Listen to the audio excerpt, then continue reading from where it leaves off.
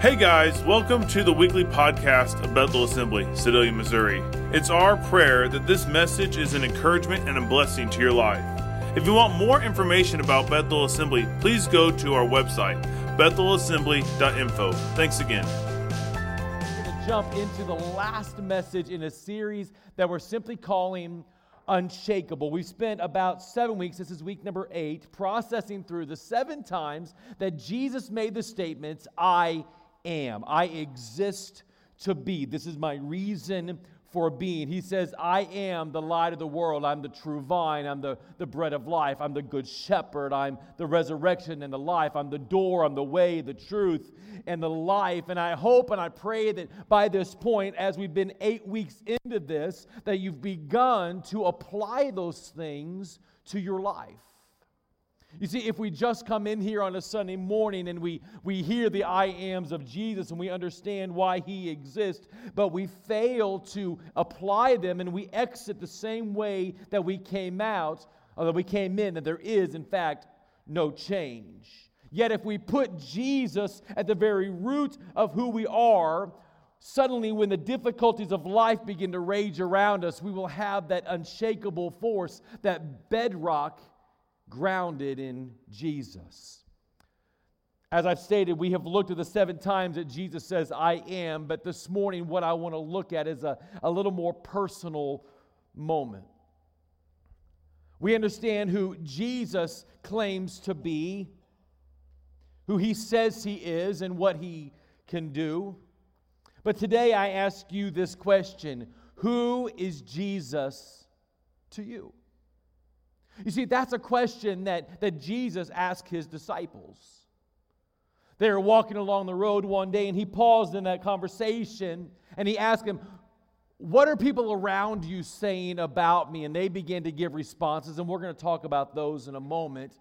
But after they gave the responses, he stopped a little deeper into that conversation. He says, but who do you say that I am? In fact, in Matthew 16:15, it says, but what about you? He, or Jesus, asked, who do you say I am?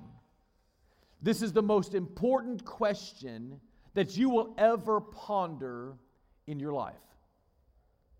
It's a greater question than what will you wear tomorrow to work. It's a greater question than what will you have for lunch today. And we spend a lot of time mulling over what we'll eat. That is the biggest struggle in our household. Anybody else have that problem?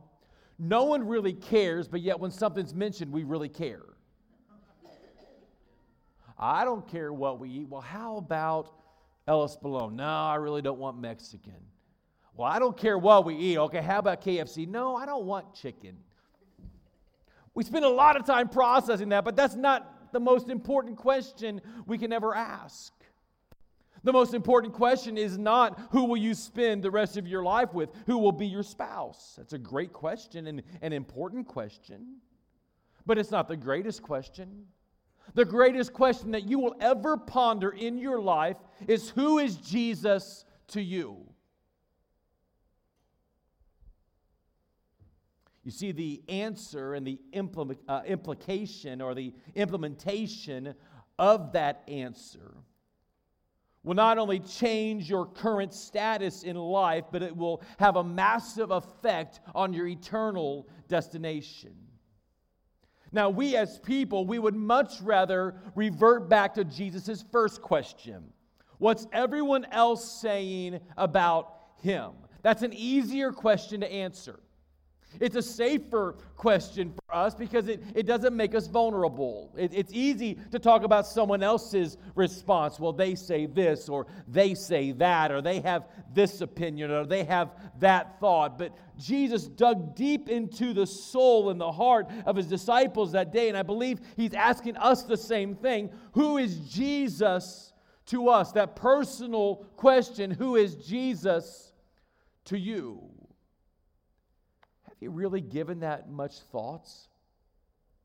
Now, I know some of you will say, well, Pastor, why are you asking us this question? Because we're the ones that showed up on the second day of deer season.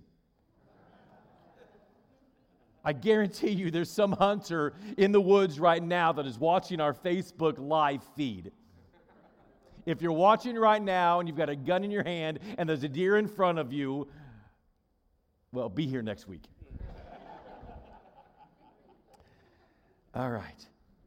Who is Jesus to you? Not what is the church saying about you. Not what can you regurgitate about what you learned in life group last week. Not what you can reshare about what you learned as a child or what someone else said. But who is Jesus to you? Personally, who is he? See, everyone has their opinion. I put it out there on Facebook, and you got to love Facebook opinions. I put it on Facebook a couple of weeks ago, and I said, who is Jesus to you? Answer the question. And I got a myriad of responses. One person said, he is the I am. Another said, he's my everything.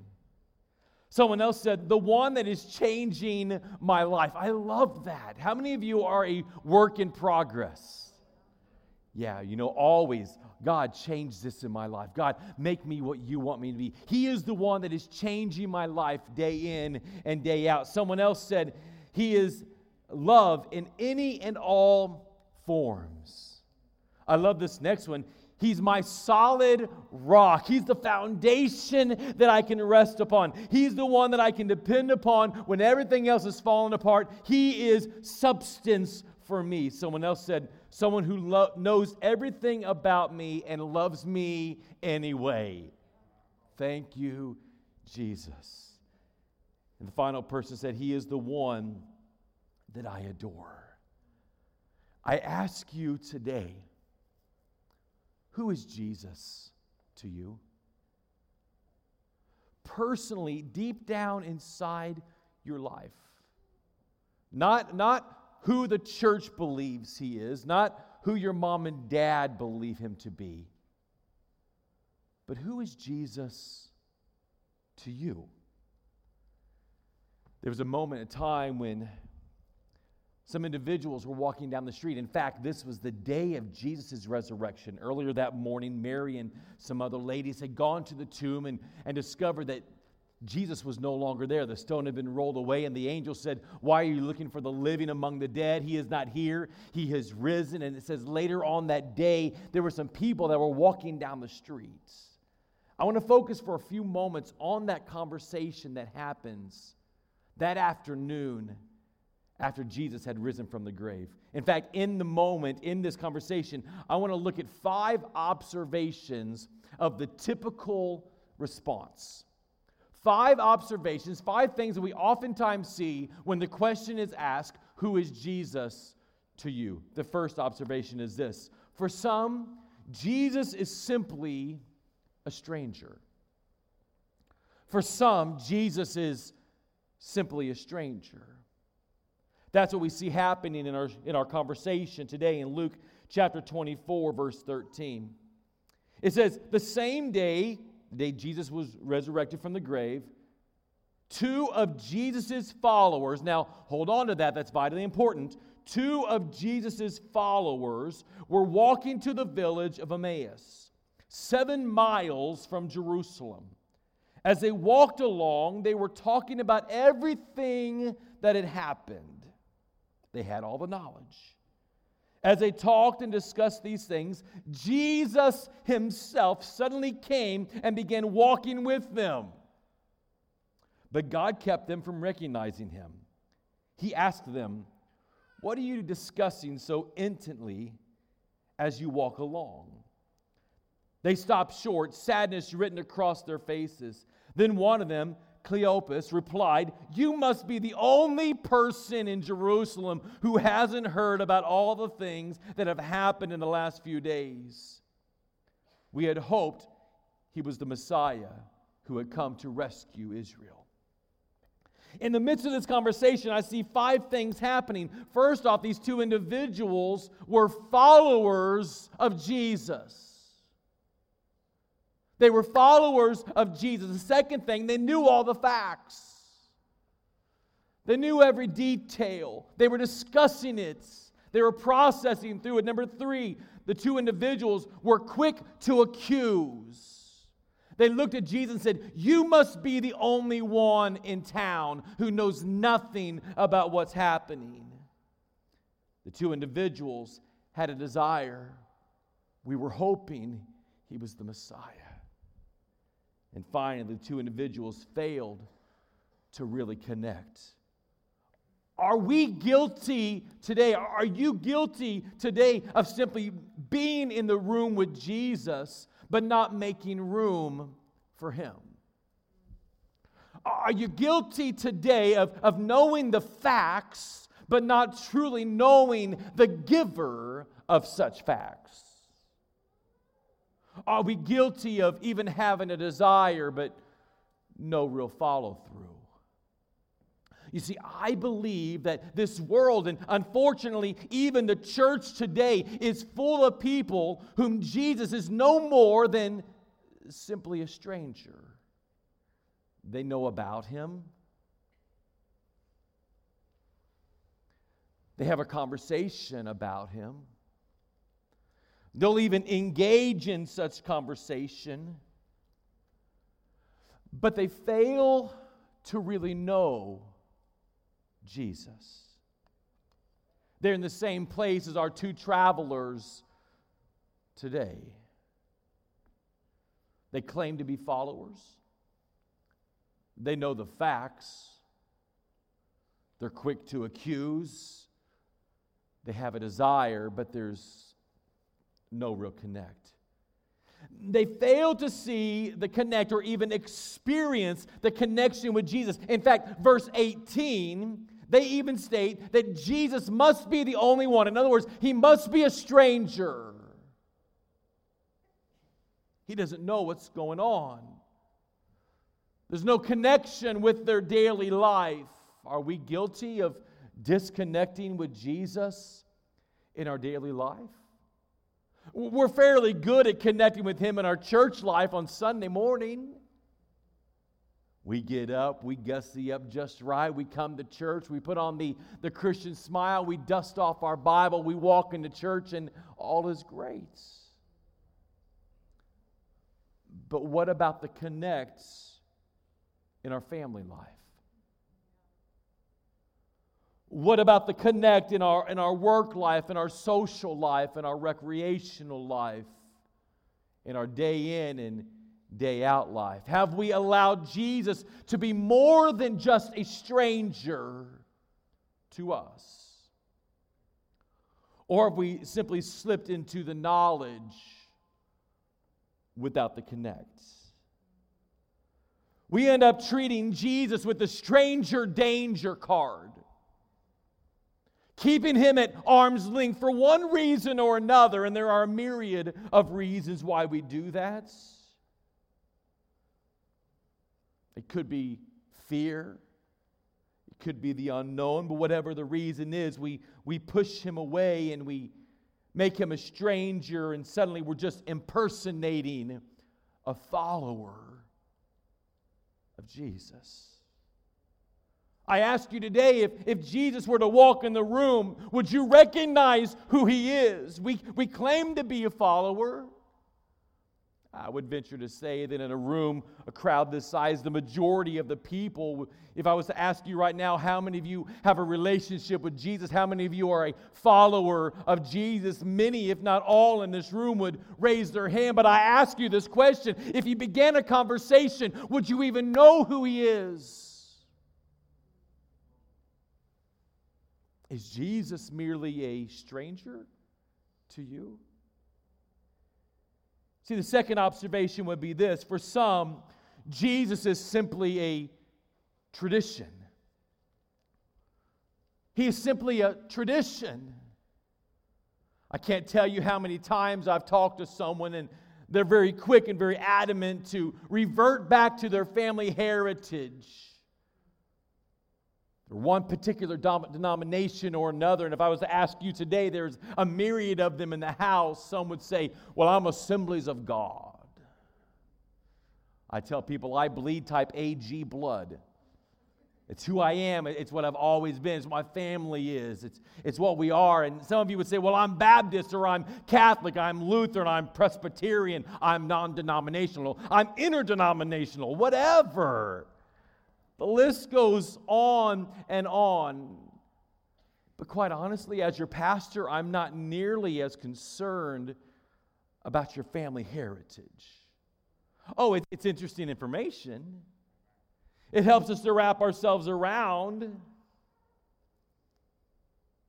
I've even had people say, well, I'm a non-practicing fill in the blank. So if you're non-practicing, there's no connection at all, and your God is simply a figurehead of your family tradition.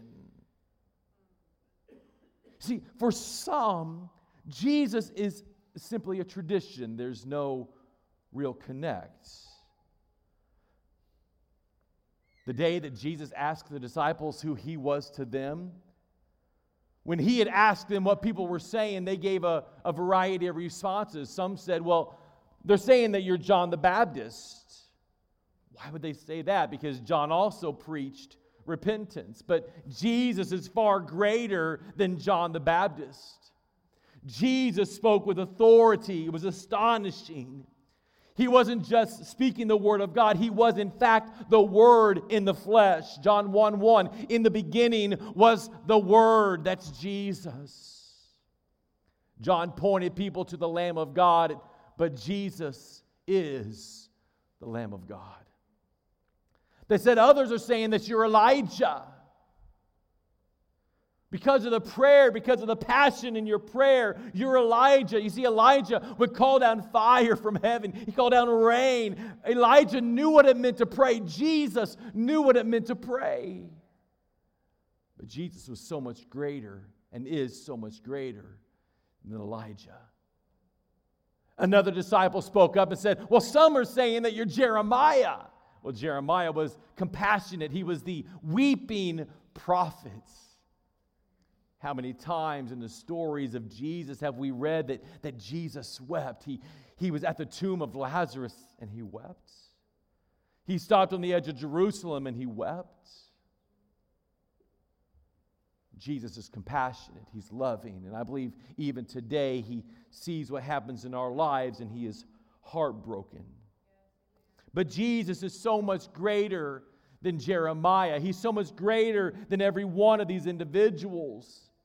But this idea of saying Jesus is this or Jesus is that didn't stop in the Bible. Even today, there are many opinions.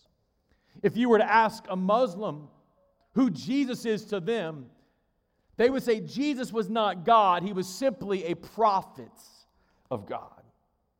The Hindus said Jesus is not God, but he was sent on a specific mission to fulfill God's will. The Jews, many would say he was a false Messiah. The Buddhists would say he was a reincarnated Buddha. Others would say he was an enlightened man with great influence, but he was not divine. Jehovah's Witnesses say that Jesus was the firstborn of creation, but he was not God. He was Michael the archangel. He's simply a spirit person in heaven, currently ruling over heaven.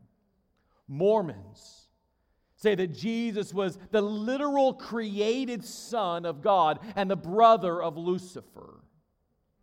In Mormon theology, found in Doctrine and Covenants 130:22, God has a body of flesh and bones, and so does his wife.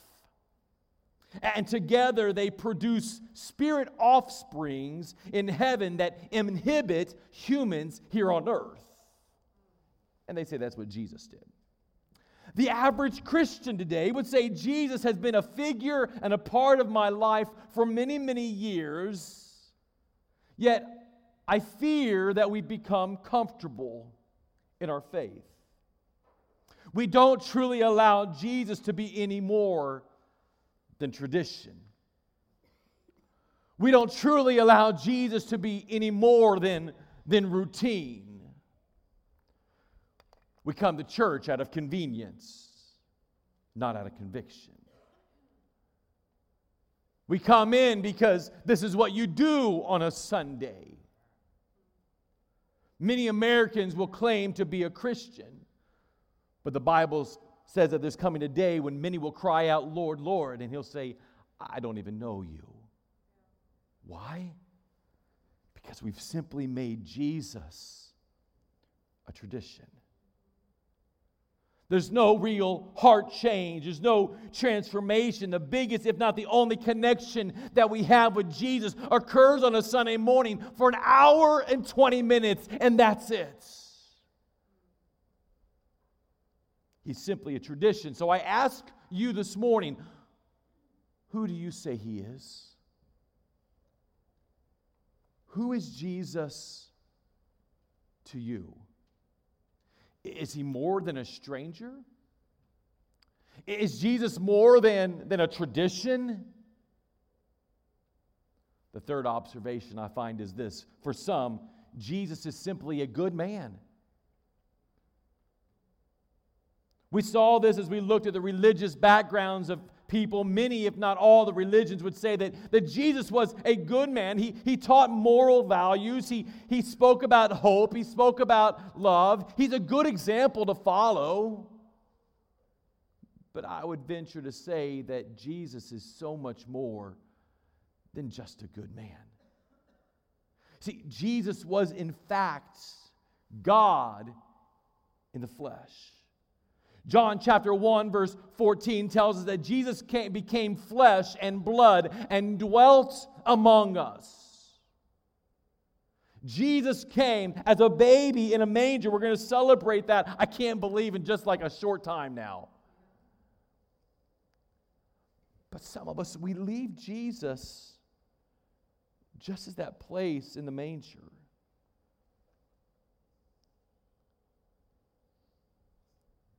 We look at some of the stories,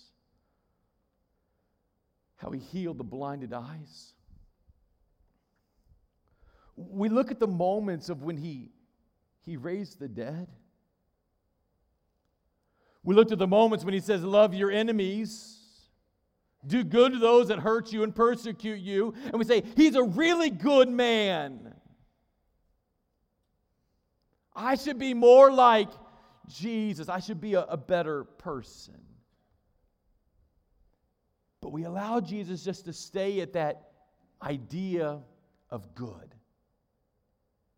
Can I share with you today that I believe that Jesus is so much more than just good? It was C.S. Lewis, the great author, that once wrote this: I'm trying here to prevent anyone from saying the really foolish thing that people often say about him, about Jesus. I'm ready to accept Jesus as a great moral teacher, but I don't accept his claim to be God. C.S. Lewis says, I'm working really hard. I'm trying really hard to keep us from saying the foolish thing. I'm ready to accept Jesus as great moral teacher, but I don't accept his claim to be God. That is the one thing we must not say. A man who was merely a man and said the sort of things that Jesus said would not be a great moral teacher. He would either be a lunatic on the level of the man who says he's a poached egg, or else he would be the devil of hell. You must make a choice. Either this man was and is the Son of God, or else a madman or something worse. You can shut him up as a fool, you can spit on him and kill him as a demon, or you can fall at his feet and call him Lord and God. But let us not come with any patronizing nonsense about his being a great human teacher. He has not left that open to us. He did not intend to. You see, Jesus did not come to this earth. He did not live a sinless life. He did not die on a cross just to be known as a good man. But he gave his everything to be our salvation, to be our hope, to be our resurrection and life, to be the way, the truth, and the life, to be our avenue to the Father, to be our opportunity for a greater life. Jesus came to be so much more than just a good man. When you look at all he has said, when you look at all he did, The only plausible solution is that Jesus came to be so much more. So I ask you this morning, who is Jesus for you? Have you really given that much thought? Could it be that he's still a stranger? You haven't made that connect with him? Could it be that you've just struck him up as a tradition in your life? It's what I've always done. It's who mom and dad are. And you're somehow trying to ride on the shirt tail of mom and dad, and you're hanging on to their garments, and you're letting them bring you along, but you're 75 years old and you're still holding on to their strings. You're 50 and you're still holding on to that. You're 25 and you're still holding on to that. It's time today. Who do you say he is?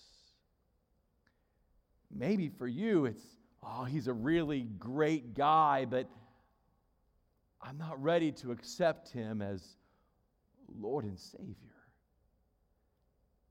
The Bible says, greater love has no man than this, than he lay his life down for his friends.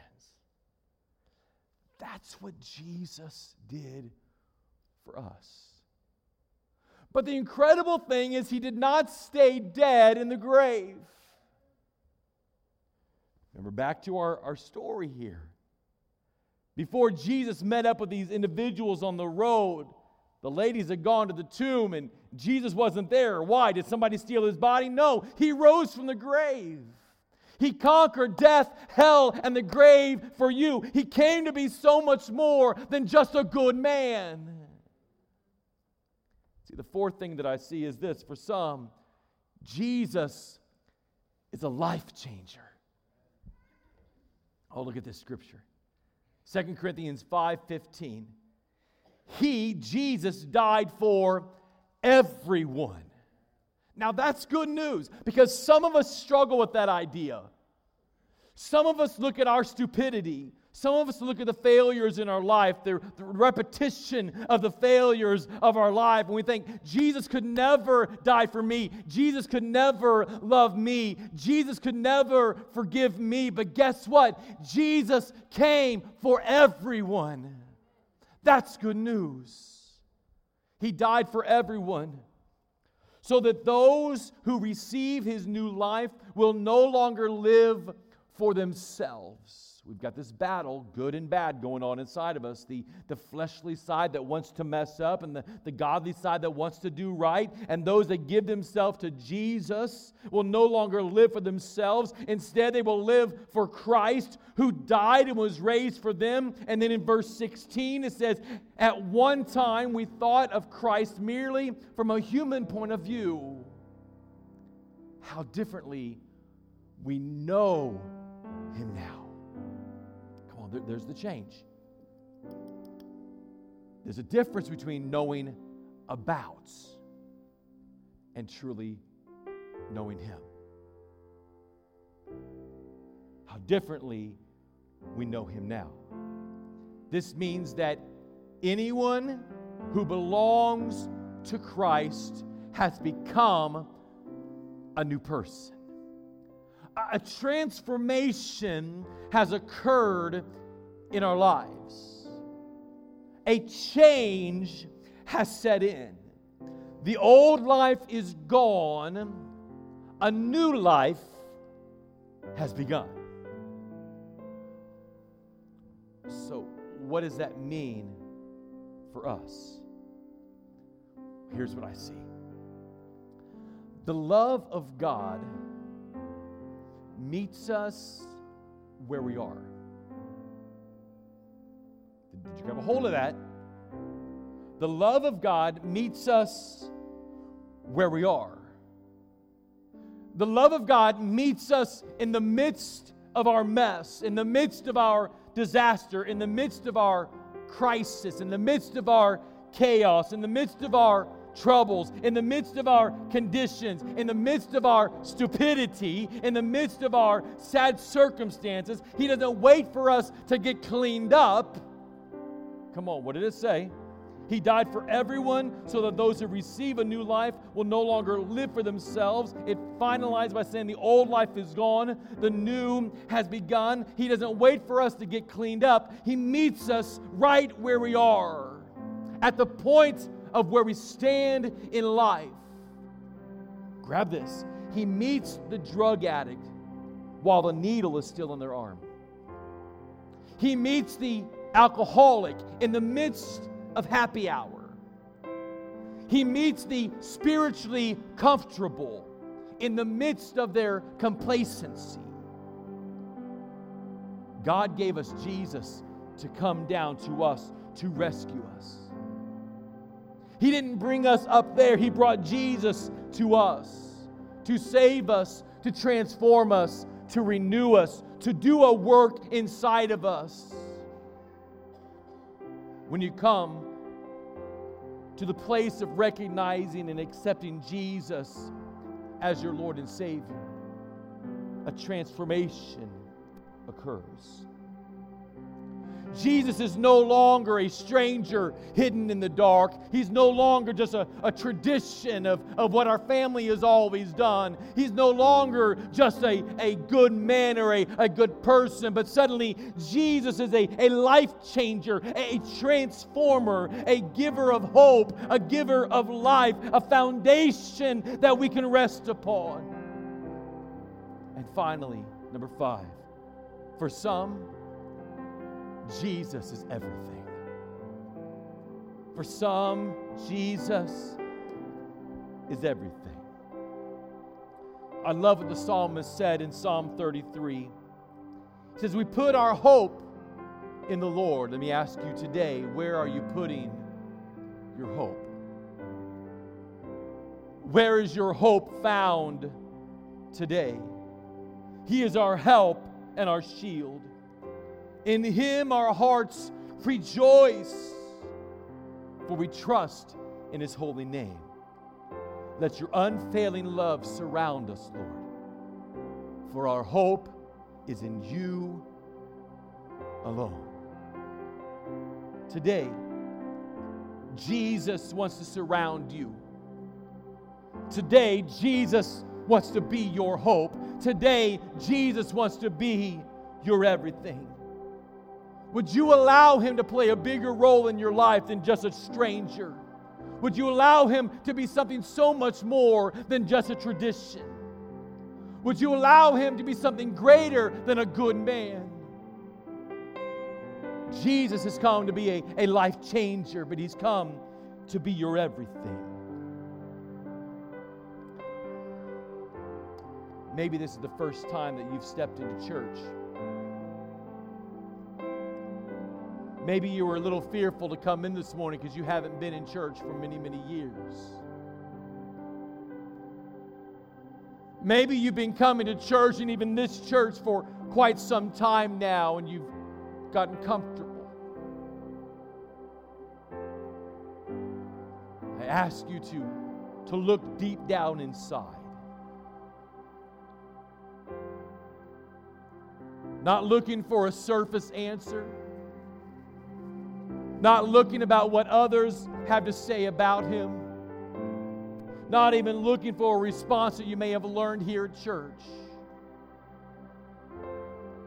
But I ask you personally,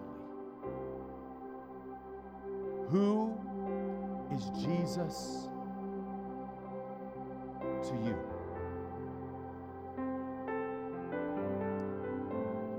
What's your answer? I want to give you a moment to really process that today.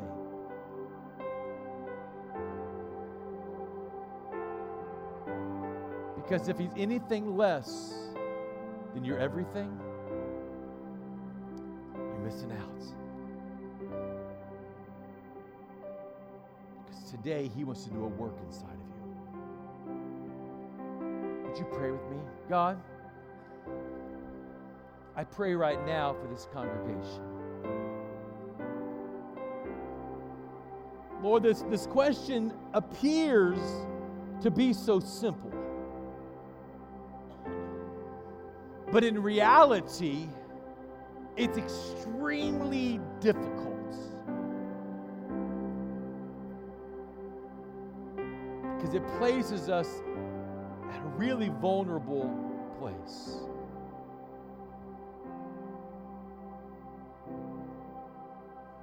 But God, I pray right now that all across this room that you will speak to every heart in every life. Lord, if we have made you anything less than our everything, forgive us. Lord, if we've left you out and pushed you away as a stranger, would you forgive us? Lord, if we have just become comfortable and complacent and made you tradition, would you forgive us? If up to this point we've just seen you as a good man, would you forgive us? Lord, even if we've allowed you to be a life transformer, a life changer, but we haven't really gone anywhere with that, would you forgive us? Today, God, I ask that you will help us make you our everything. Our hope is found in nothing less than your blood and your righteousness. Lord, speak to our hearts right now. Right now, God. Church, with your heads bowed and your eyes closed, I ask you the question again. Who is Jesus to you? If he's anything less than your everything, now's your time to respond. You're here today. You don't have Jesus in your life. You've pushed him aside or you haven't recognized him. You don't have Jesus part of your life. But today, you want to form that connection with him. Today, you want to ask him into your life. If that is you, would you raise your hand? All across the house. Yeah, there's one. Is that you? Maybe you're here and you've got a relationship, but you haven't really allowed it to go anywhere. But today you say, I want to go so much closer. I want to know him in a greater way. I want him to be my everything. Would you raise your hand? Yeah, there's one. There's two. Is that you? There's three. Come on, it's okay. You're in a safe place. With people that love you. Is that you? Who do you say he is? Would you stand with me this morning?